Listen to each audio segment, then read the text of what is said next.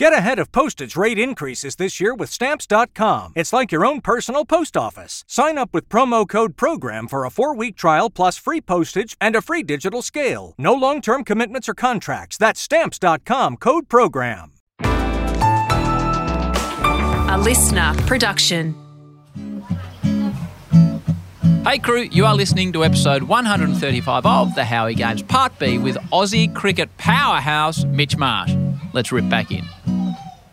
So, we're talking about how well you go, Marshy. 2016-17, I think you were batting number 4, weren't you, for Australia?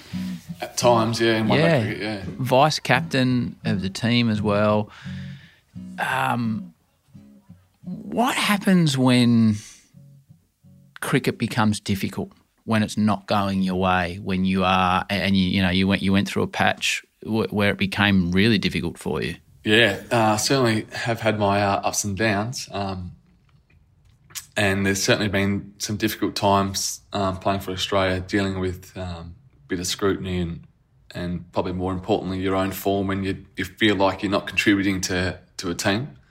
Luckily, I've been a part of some very good teams that were winning anyway, yeah. So which at times makes it harder when you're not performing yourself. But it's certainly taken me on a bit of a journey mentally, dealing with a few tough times and going through having a few injuries, and then obviously going through.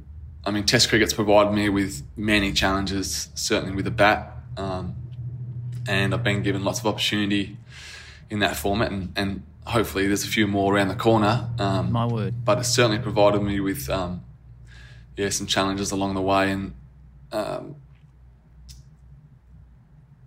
I guess that's part of the journey, you know. I don't like when people say it's part of the journey or it's the journey, but it is, you know.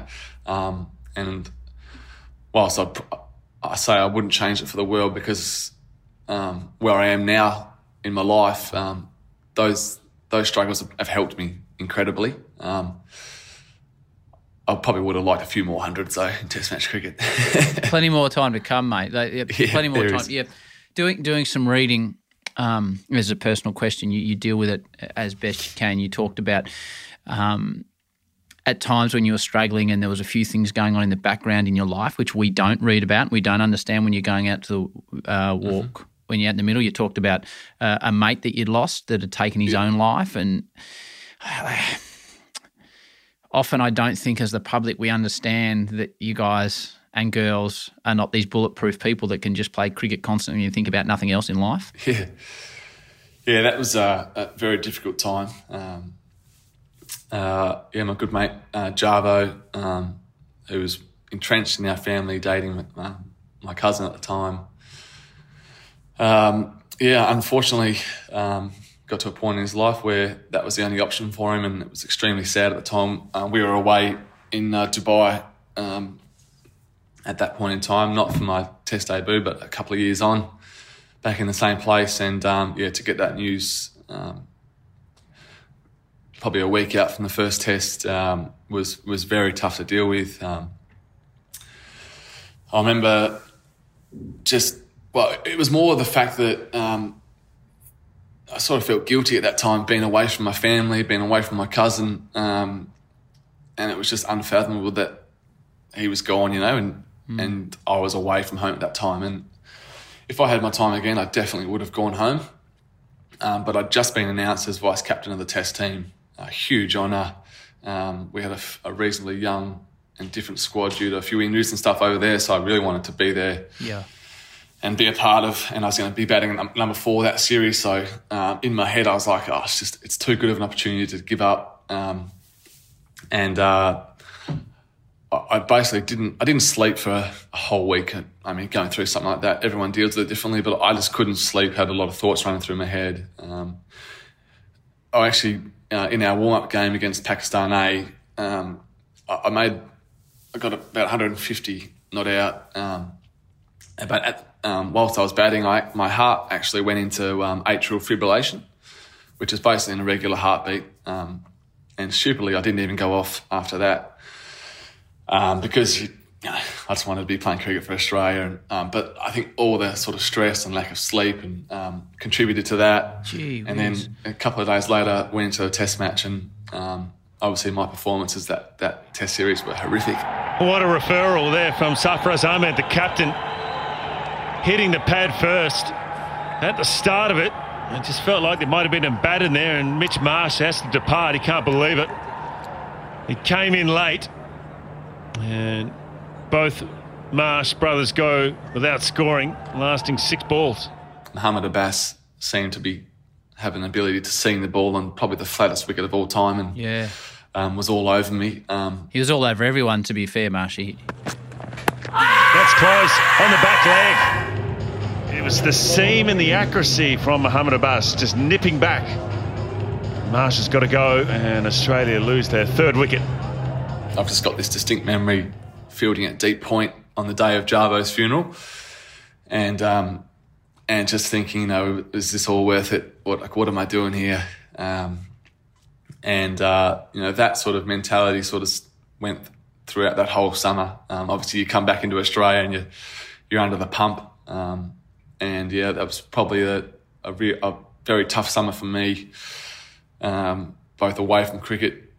Dealing with something like that, and then obviously on the field I wasn't performing, and that made it even tougher. But I got through that, and I eventually came out the other side. But you had to go through a fair bit to coming out the other side. I think it's little things like that everyone goes through in their life, and professional sportsmen, people who work in the office at an office job, have things outside their work life going on. For me, I'm in a very fortunate position that I've got great people around me to support me no matter what I'm going through. So I'm pretty lucky in a sense. I think that's the thing that I think I'm probably more aware than most people because of my job. I get to speak to athletes on a day-to-day basis, and a small percentage you develop a relationship where you have conversations with, and they can talk about what's going on in your life. And sometimes I think the average punter and all of us need to be a little bit more aware about anyone in the public eye that they have more to their life than what they're doing on stage or on the cricket ground or on the footy field.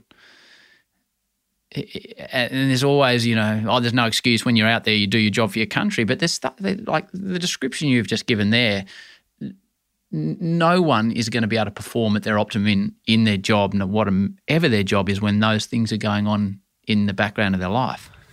Yeah, I think if I had my time again, I definitely would have come home. Yeah. I was still sort of reasonably young at that point in time. I'm still pretty young now. Got to keep telling the selectors that. Correct.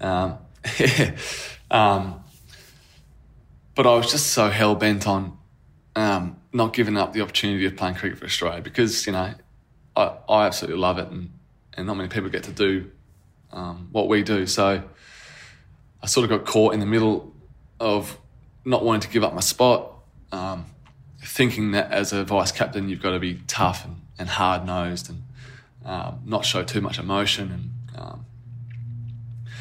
and then also just purely the fact that I love playing cricket for Australia. But, there's more important things to life than just a game of cricket at times, and that was probably one of those moments where I should have been home with my family, but also a really good learning experience for me for the future and part of growing up, I guess. I've got you as a captive audience. We discussed this, the fact you were in quarantine right at the start, and I texted you yesterday and I said, I've got 8 hours for you, and you said, good, it'll be a first 4-parter in the history of the show because you can't go anywhere. So I got some more questions for you, just in relation to that, Marshy, about being tough and leading from the front and not showing your emotions.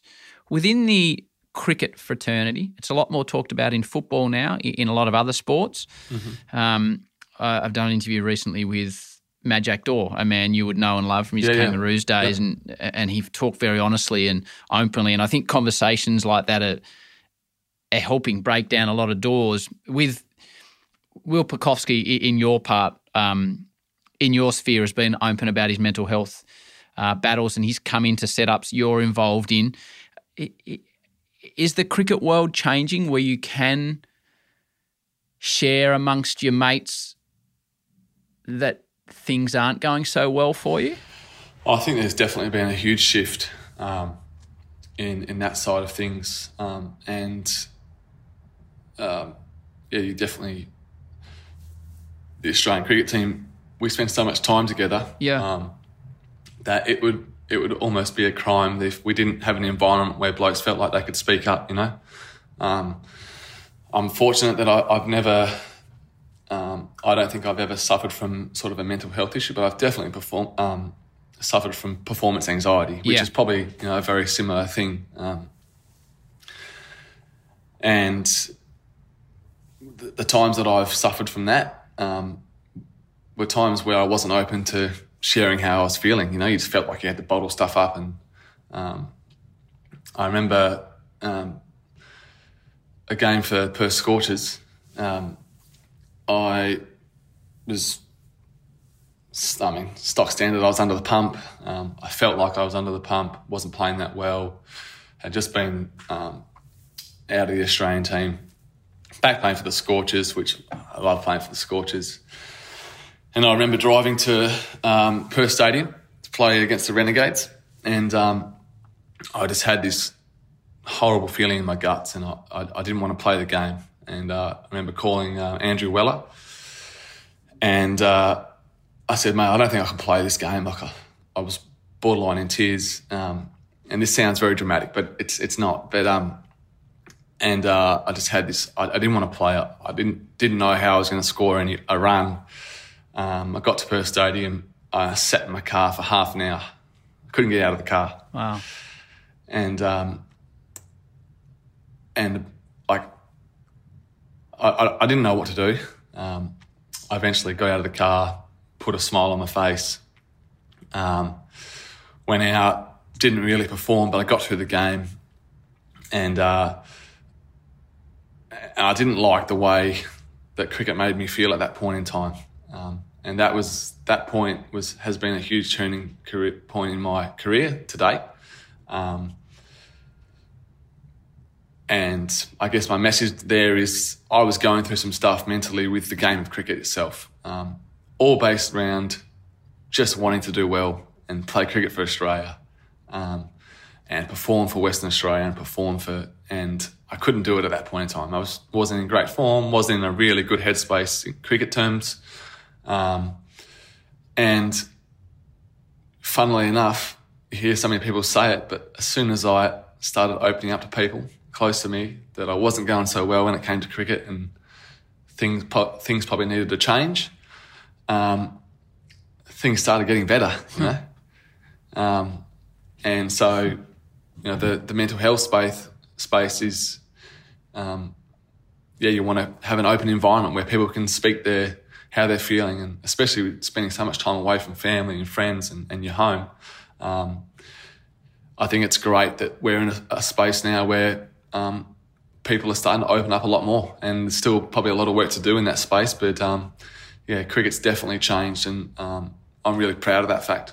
It's bloody great insight, mate, and I appreciate you sharing that story for the greater good, because people will listen to it as they do on this show, and the average punter will take things from it. I take things from it. When you talk about performance anxiety, what does that mean to you? Is it fear of failure? And how do you cope with that when you're walking out in the middle with those thoughts in your head on a domestic or international stage, Mitch? Yeah, fear of failure.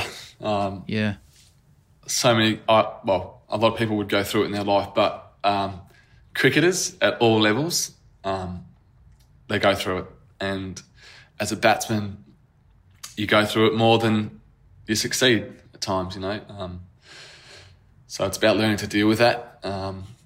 And I certainly suffered from that. My biggest thing was I didn't like letting people down. That's my personality. That's who I am. Whether it's my family and friends, whether it's my teammates, my biggest thing early on in my career was that I just didn't like letting people down. So every time I failed, I've let people down. I've let the coach down, let the team down, let myself down. People are judging me, blah, blah, blah. You know, it's a snowball. And it's about just having a few things that allow you to go out and just play the game, and accepting that you're going to fail, and that's okay, you know. But as long as I'm doing everything I can off the field to have success, then the rest actually doesn't matter. You know, it's all part and parcel of the game of cricket, and eradicating the fear of failure. I mean, I still get nervous. I still go out there and want to get off the mark and want to get my first boundary away. I don't think that changes from if you're playing under 13s to playing cricket for Australia. That's a natural feeling of cricket. But yeah, fear of failure is something that a lot of people struggle with, I reckon. You came back into the Test side for Pete Hanscom in the third Test of an Ashes series in 2017-18. I was fortunate enough to be in the commentary box for Triple M cricket at the time. Tell me in great detail, Marshy, about scoring 100 in Test cricket for your country now, and I'm enjoying the smile on your face. Yeah, so I watch my one-day 100 once a month. This is once a week, the Test 100. No, only joking. Mate, if that was me, I'd be hammering it daily. Yeah. That was probably one of the best days of my life to date. Good. Getting the call. So we'll take it back 6 months from that moment. Yep. I'd come off a pretty tough summer again, and I was pretty. I wouldn't say lost, but I just didn't know what to do. You know, you're working hard and things aren't working for you. So there's a family in Western Australia called the Mewman family. Ken Mewman played for WA, and Bobby, and then Scott Mewman, the son, played for cricket for WA. Anyway, they got a cricket shop called Mewman's, very famous cricket shop in Perth. And Sean has worked a lot with Bobby Mewman as batting coach. Mike Hussey, JL, Adam Gilchrist all worked with him over their careers. Anyway, Scotty Mewman had lived with Sean growing up, played cricket for WA, great player in his own right. And I called him in the off season, and I said, Scotty, I don't know what to do. I'm a bit lost. Obviously, I've still got great hunger to play cricket, you know, for Australia, but I just don't know what to do. Anyway, he says, all right, we'll see you next week. We'll get to work. And little did I know that Scott Mewman had watched basically all of my cricket. They've always got the TV on in the shop, and he watched a lot of my cricket. So he basically listed off that you need to get better at this, you need to do this, we'll do this. We'll work for 6 months in the off season. And we worked. I hit 3 or 4 times a week with Scotty on top of a training with a whacker, and formed a beautiful relationship with him over that little period of time. What was the main thing, Marshy? Like that you said there was a few things. If you had to choose one thing that he said, right, you've got to fix this, what was it? Probably technical issues with my sort of defence, which in red ball cricket, probably 70%, 80% of the time you're defending cricket balls, you know? Yeah. So I had a few little sort of technical flaws when it came to red ball cricket that he wanted to sort of iron out of my game. And that all came down to literally such simple things as my front knee bend, moving into the ball, being quite tall. I tend to come up off the ball quite a bit. Yep. So it was all about sort of getting a bit lower and getting my knee drive into the ball and getting my foot straight down the wicket. All these little things that add up, you know. So anyway, worked for 4 or 5 months together, and started the summer off really well for WA. Got a couple of 90s, a couple of 100s, and playing cricket for Australia at the start of that summer, I was like, well, you know, I'm probably a couple of years away from getting back in that team. So, and I accepted that, and that's probably why I started playing so well, because I just sort of relaxed, you know. I wasn't so just Australia. And got the call, and we just finished a Shield game in the MCG. Got a call, mate, you're back in the Ashes team. And I got off the phone and I couldn't believe. I was basically like holding back tears. And a few of the boys see me smiling, and they just they all sort of came up and said, "Are you back in, aren't you?" And I said, "Yeah, I'm back in." So yeah, off to Perth I went, and straight back in. Felt good going into that game. Obviously, it was an Ashes Test match at home, very special. We fielded first, and how much they made? They made a good score. They actually, they made about 3, maybe even 400. They did, yeah. But I still remember the first hour of the Test match. I was fielding at first slip, dropped the catch, absolute dolly. Actually went through my hands, hit my sunnies, and cut my forehead. Yeah, oh mate, and it was like, it was off Josh Hazelwood, and at the whacker, we stand a long way back. And it just floated to me. And it just went straight through my hand. Slow motion replay on the big screen, crowds. Ooh.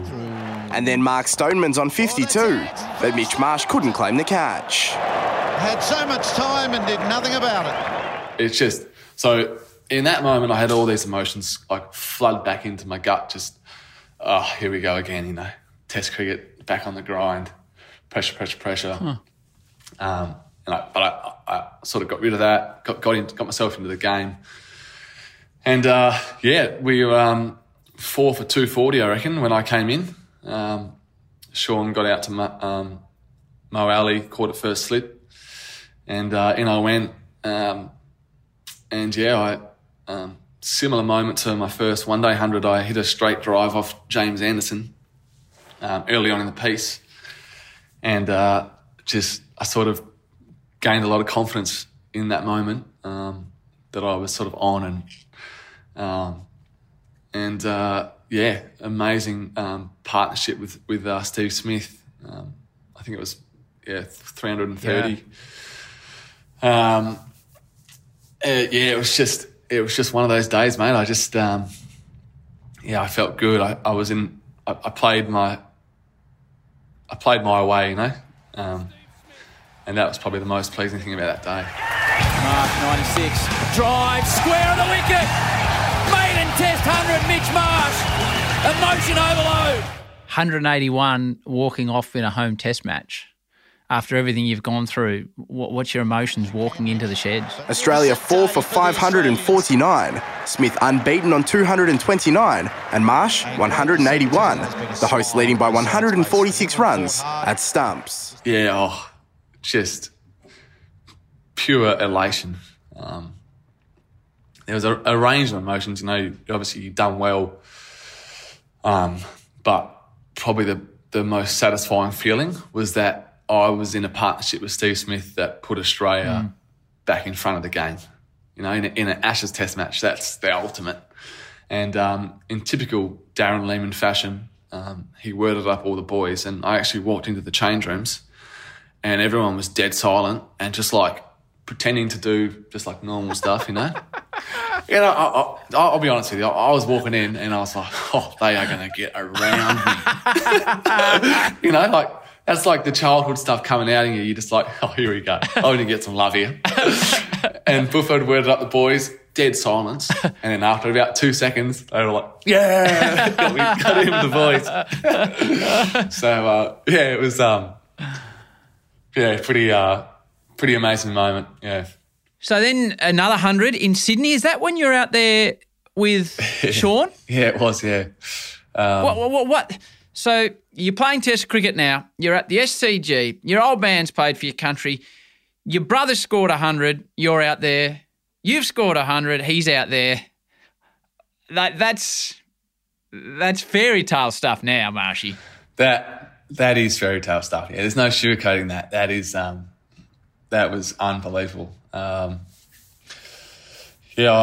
was. I think I was none off 25 balls. Mason Crane, young leggy at the time. He was all over me, and then I sort of just got away, and then. I think I was probably about 60 odd overnight, but to get to 60, I don't know what happened. I was full of confidence, and we were 3-0 up in the 5th Test match, so playing with a fair bit of freedom, to be fair. But I started just taking them on, and it was the crowd was at that stage probably about 15 sherbets deep in the afternoon at the SCG of an Ashes Test match. So they were going. They got me going. And, Sean and I were both not out overnight. But the funny part is last over the day, Sean was on 98 or maybe even 99. And I blocked out the day. That's right. Now I remember. And the crowd was going crazy at me, and I felt terrible. Australia fall for 479 at stumps on day 3. Shaun Marsh eyeing off a century with 98 not out overnight. Australia holding a lead of 133 runs. And Sean, being who Sean is, he came down and he's like, mate, just get through it.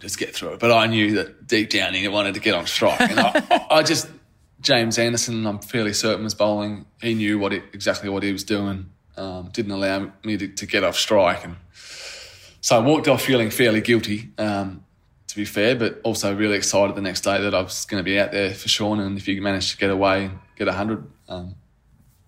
So, pardon me, first over or second over, he got his 100. Just to be out there for that was, pretty incredible. To hug my brother in the middle of the SCG in an Ashes Test match, he got 100. Was fairly special. Here he goes through cover, superb cover drive. 500, in a great series. And that motivated me from that moment to make sure I got my 100. And I knew that Sean was going to be out there for mine, just by knowing who he is and how gritty he can be at times. Got to 98. Maybe 99, Tom Curran was bowling, hit one through the covers, celebrated, hands in the air, came back for 2, ball didn't go for 4. It's well documented, this, and yes, Sauce came in for the hug. And anyway, so obviously I returned favour, returned serve, and went in for the hug, and then we realised that the ball was basically on its way back in. We had to get to our crease. Mitch Marsh, 99. What can he do? Curran bowling to the big Bison. He gets that in front of point. Look at him. 2 arms raised in the air. They're celebrating. You've got to get back into your crease, Shawnee boy. They were hugging mid-pitch and forgot about running between the wingers. What the hell's going on? Mitch Marsh a century. They start to celebrate the 2 brothers properly in the middle. That could have been the most embarrassing decision in the history of Test cricket. And there's great footage of Steve Smith going absolutely crazy and saying, get back, what are you doing? Got over the line, hugged Sean in the middle of the SCG again. That's of all the things that I've been very lucky enough to achieve in cricket, that moment's one that'll always be with me. Can you imagine, and you have some understanding now, and Sean's got a young family, so until you're a parent, I don't think you can really appreciate the pride and hopes you have for your kids. But can you imagine your mum and dad sitting there watching that and seeing their 2 sons out there scoring Test match hundreds for their country? Like, they would have just been bursting with pride and happiness. Yeah. I can't imagine what it would have been like for mum and dad. They would have been, very proud, very happy. Yeah. Dad's not a great watcher. He's a nervous character when it comes to watching us play cricket. Is he? Yeah, I get that. He came to Adelaide Oval to watch Sean and I play in the pink ball Test match, and we were chasing not many, but it was a pretty tense chase. And anyway, later found out that Sean and I were batting together. We had a sort of 30, 40, 50-run partnership, which in the context of the game was pretty important. And, found out that Dad had actually just walked out of Adelaide Oval and was roaming the streets of Adelaide while we were batting. I said, Come mate, on, Swampy. I said, what is the point of you coming all this way to watch us play and you walk out of the ground? But that's Dad. Mate, I get nervous watching my son in the under-11, so I can fully appreciate it. Yeah. Back to Mitch in a moment. Next up on the Howie Games, newly minted Olympic gold medalist, if you don't mind, Jess Fox. What moment does it sink in that you're an Olympic gold medalist, or has it still not sunk in that you're an Olympic gold medalist? I think for me it was the podium, just hearing them announce and gold medalist and Olympic champion Jessica Fox. Like, I was tearing up. I was really emotional in that moment, and receiving the gold medal, like, it was just...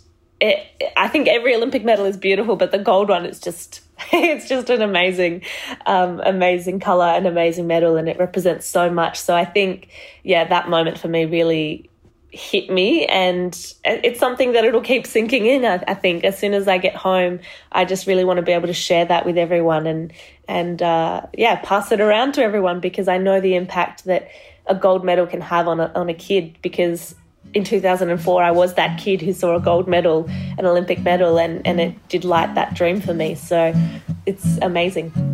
That's Jess Fox next up on the show. More of Marshy now.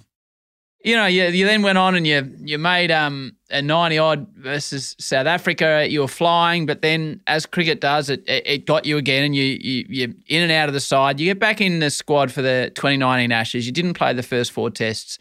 You played the 5th test, which Australia lost, but retained the Ashes. You got 5 for 46. We haven't really spoke about your bowling, and you did a press conference, Marshy. And you'll know what I'm going to ask you, but you famously talked about the fact that, they're asking you how you were with the Australian public, etc. And you talked about the fact, well, I'm used to all of Australia hating me, was pretty much what you said. I haven't got it word for word there. I don't know how much you listen to outside noise, but you always seem to divide opinions in Australia. Have you ever given a thought to why? Yeah, most of Australia hate me. And I watched it, and it really flattened me. And you said it with a smile on your face, and you were joking, but your selection and Sean's selection, for whatever reason, has caused a great deal of debate among cricket fans. But when you said that, it just really flattened me that a bloke that was doing everything for his country would feel that the country wasn't behind him. Yeah, it was... Was it I don't know if it was an off-the-cuff moment or it was part in humour. It was said in a press conference. I don't know, but it was just, geez, it flattened me. Yeah, it certainly was off the cuff, and I did say it with a smile on my face in a joking manner. But there's no, I'd be lying if I said that at times the way I've sort of been perceived in the public of the Australian cricket as an Australian cricketer hasn't got to me at times, and that's purely based down to what I said before about who I am and my personality, about making people happy and not feeling like I'm letting people down, and that's probably what, as a young kid coming in and playing cricket for Australia, you want to impress people and you want to be liked, there's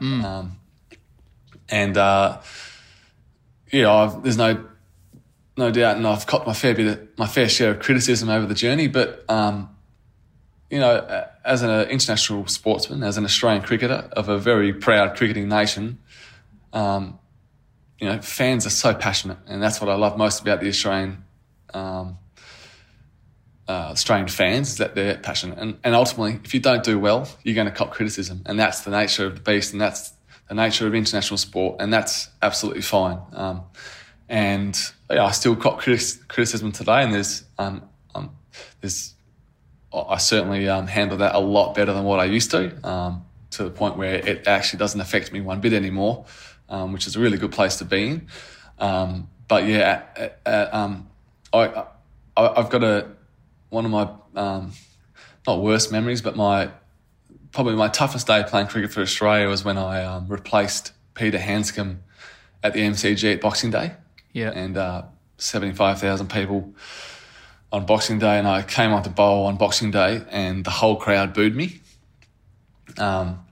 and it was like a loud boo. And that, I stood at the top of my mark, and I was basically almost in tears at that point in time. And I that sounds dramatic, and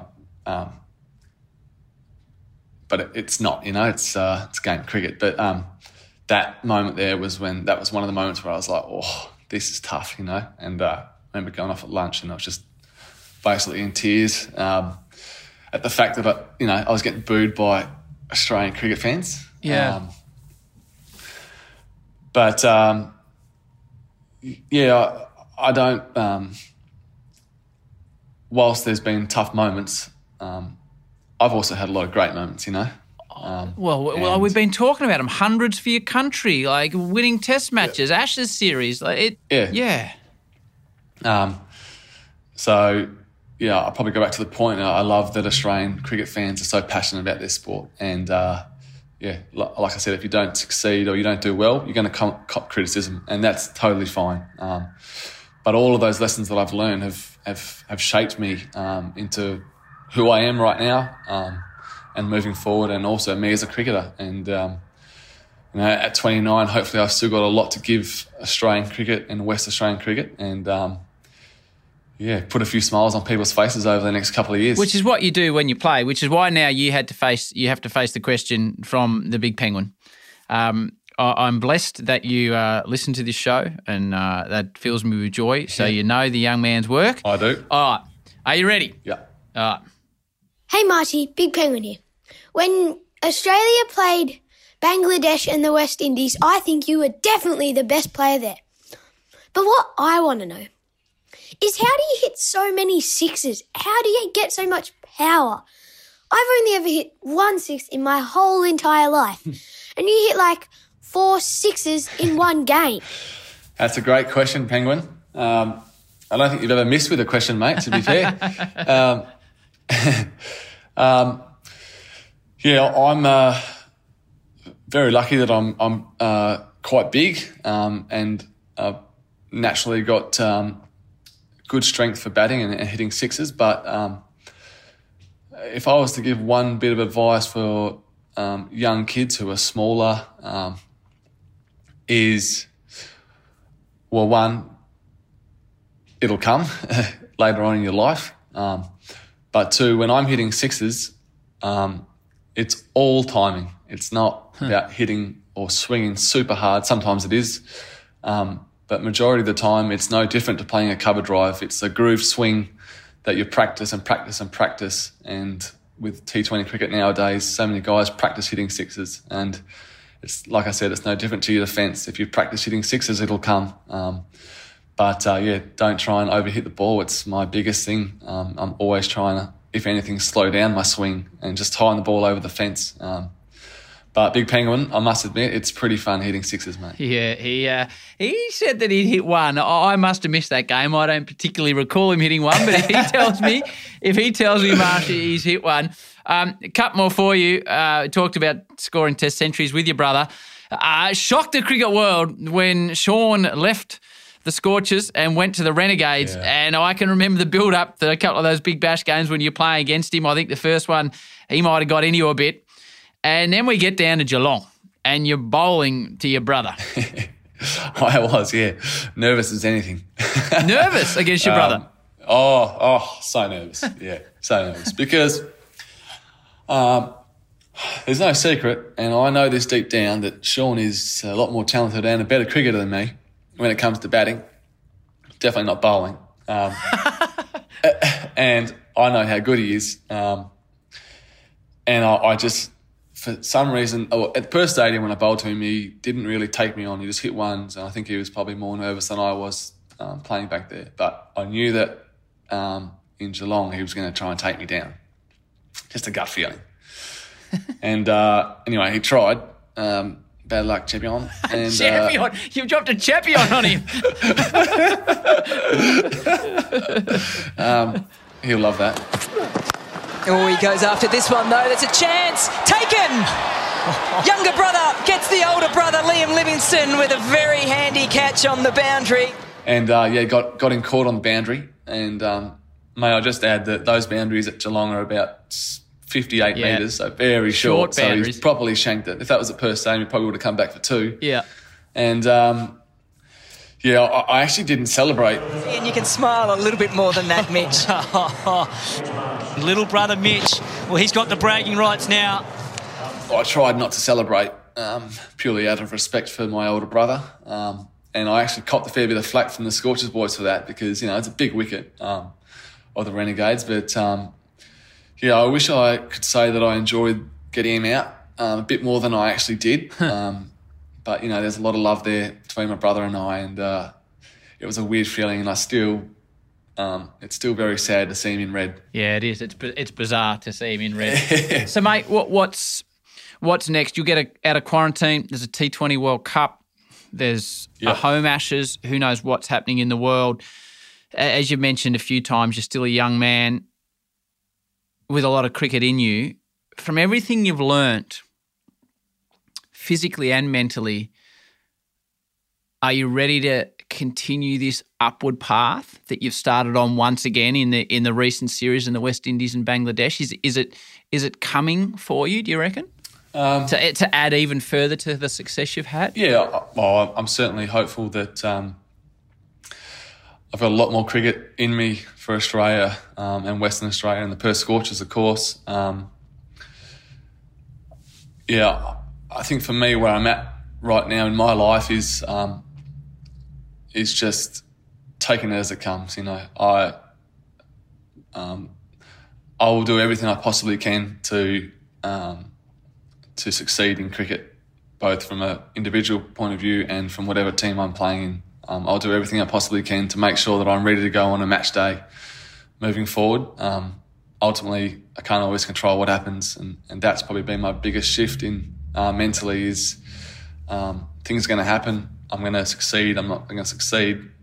When I fail, make sure I'm learning, and then enjoy the moments that I succeed and stay as present as I possibly can throughout that, and not look too far ahead.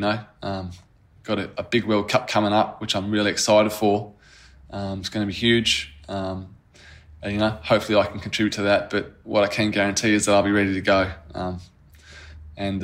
It's really exciting.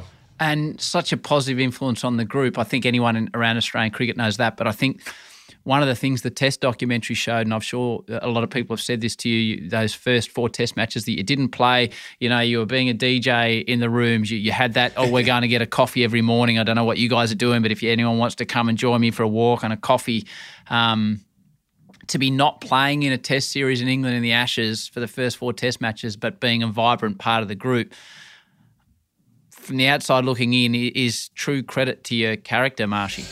Yeah, that was I knew going into that series that I wasn't going to play, basically. And as a player, you sort of know that. And so my whole thing about that tour was how can I have a positive impact on this group without actually playing the game of cricket itself. And leaning on my past experiences for what I'd been through. Touring life gets tough. High-pressure situations get tough mentally. So how could I help the group? And, as you saw in the documentary, I got up in front of the group, which is not something that I would normally ever do. And I basically said that for every tour, for every day on this tour, I'm going to get up and I'm going to win the morning, not only for myself but for our group, and for anyone who, this tour is going to get tough. We know that many challenges are going to be thrown at us, and for anyone who either just wants to get up and win the morning, or who wants to chat, or who just wants to find a good coffee, I'll be there at 7 a.m. or 7:30 or sometimes 6:30. Sometimes a little bit later if I had a couple of sherbets as a touring 12th man, Howie. Good boy. But I missed, out of a 4-month tour, I missed 2 days, which JL was a bit disappointed at me at that point in time. But tell me one of those days was after that the Ashes had been taken care of. Tell me it was one of those days. Yes. It was after two of the wins where the night, got away from us a little bit, as it does. But basically every day of that tour, I walked, sometimes and the one person that walked every day with me was Steve Waugh, my hero. Wow. What were the conversations like? Oh, unbelievable. Mostly him telling me about his hundreds and how tough he was. But, that I wasn't able to create many memories on the field personally, but I walked away from that tour a better cricketer, Speaking every morning, I'd walk next to Tugger and we'd either talk cricket, we'd talk life, we'd talk, what sort of stuff he's done after cricket, investing, his money and his charity and all that sort of stuff. But, that was my thing. And, so some days I had 8 guys there. Some days it was just Tugger and I, and those days were brilliant. So, I guess that was a real mentality of the whole group. We had a really close group and blokes willing to do things for each other, and that was my small part in the tour. Yeah, but an integral part. Part. Before we get to the final question, now you're surfing. Oh, here we go. No, this is part D, ladies and gentlemen. Yeah, this is now. We're going on now. Where are you? Because I've been trying for 20 years and I'll never be any good because I didn't learn as I've taught my son from age 4. So he's already probably better than me. Where are you at? What's your perfect day? Where's your perfect place to surf? And when does it get to the size where you think, hang on, I'm not going out there now. I'm sitting in the car park watching other people. Oh, yeah, righto. Oh, this is great. Firstly, surfing is probably my number one passion in life. Yes. Unfortunately, my ability doesn't match my passion. That makes 2 of us, Marshy. So we can relate on that sense. My word, we can. I took it up about 4 years ago now, 3.5, 4 years ago. And I learnt how to surf when I was about 17, 18, which is pretty late to the piece as well. And then, unfortunately, I had 3 ankle surgeries and a hammy surgery. So surfing for about 4 or 5 years was out the window. And anyway, Matt Kelly, a young West Australian fast bowler, said one day, mate, come out for a surf in Perth, just in Cottesloe. Waist-high waves on a longboard. And got to my feet after a few goes. And that was it. From that moment, I was just absolutely hooked. Progressed from there. I'm never going to be a great surfer, but, I'm at the point now where I get to my feet and I can get down the face of the wave and surf, which is bloody amazing. And it's longboard, shortboard? I surf a range of boards. Okay. I got a couple of boards shaped from a shaper down south called Chapster Surfboards. Chappie, he's shaped a lot of boards for a lot of great surfers. So my first 2 boards were 6'10" and 7 foot. I'm 6'5", so I'm 6'4", but a round up in public. Yes.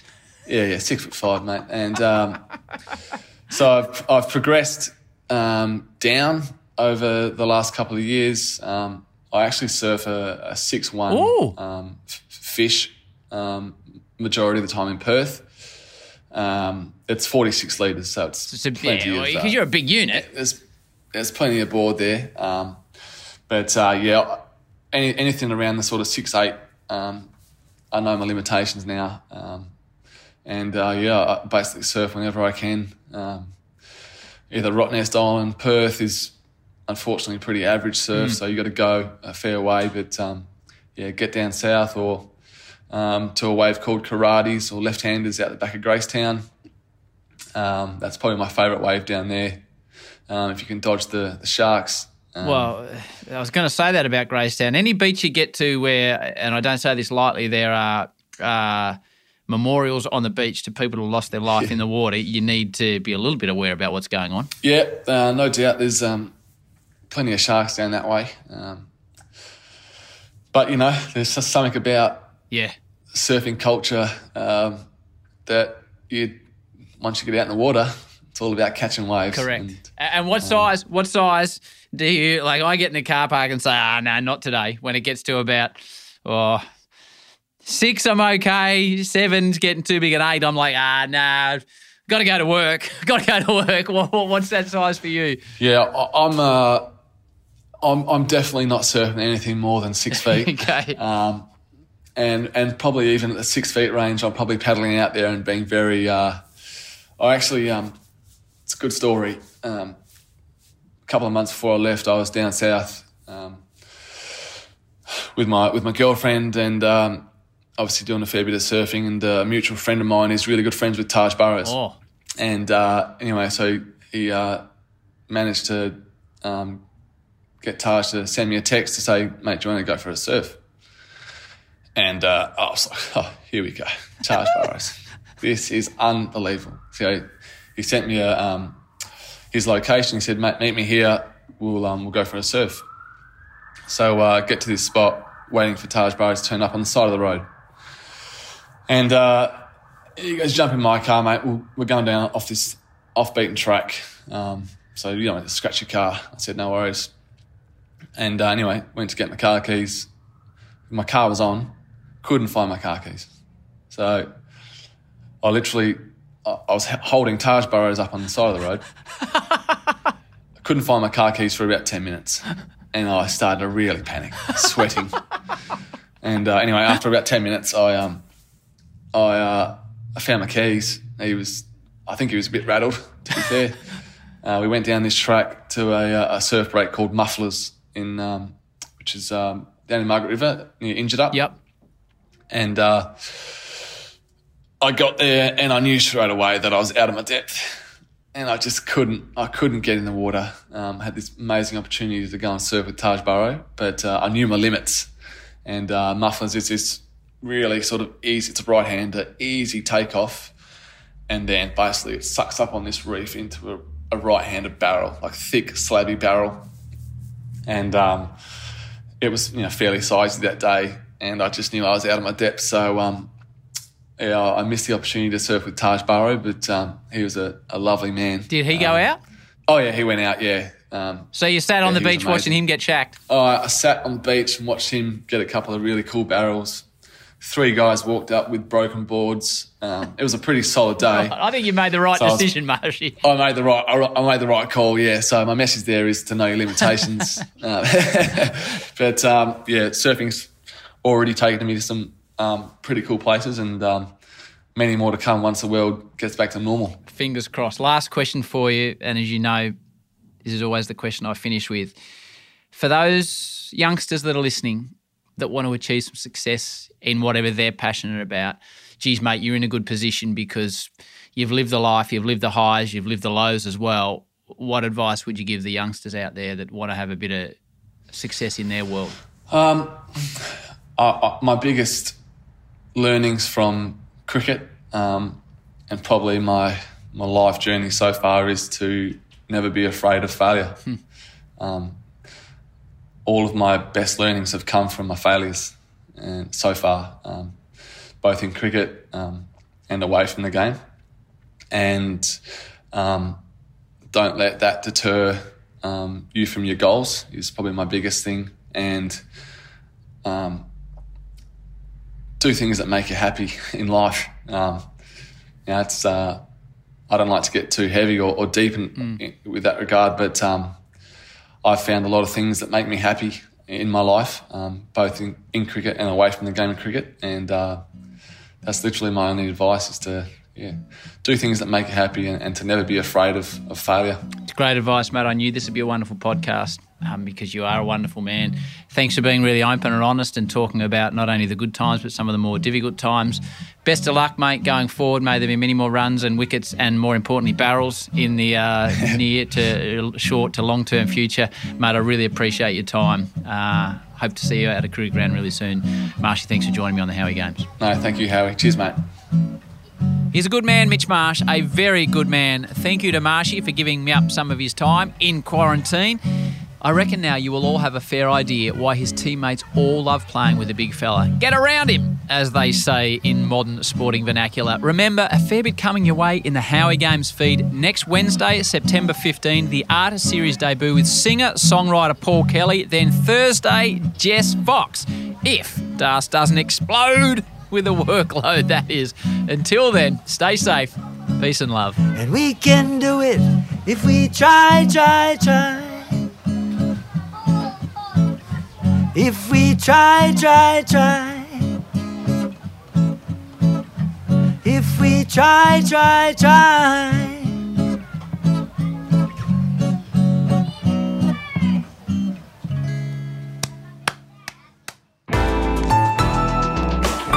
listener.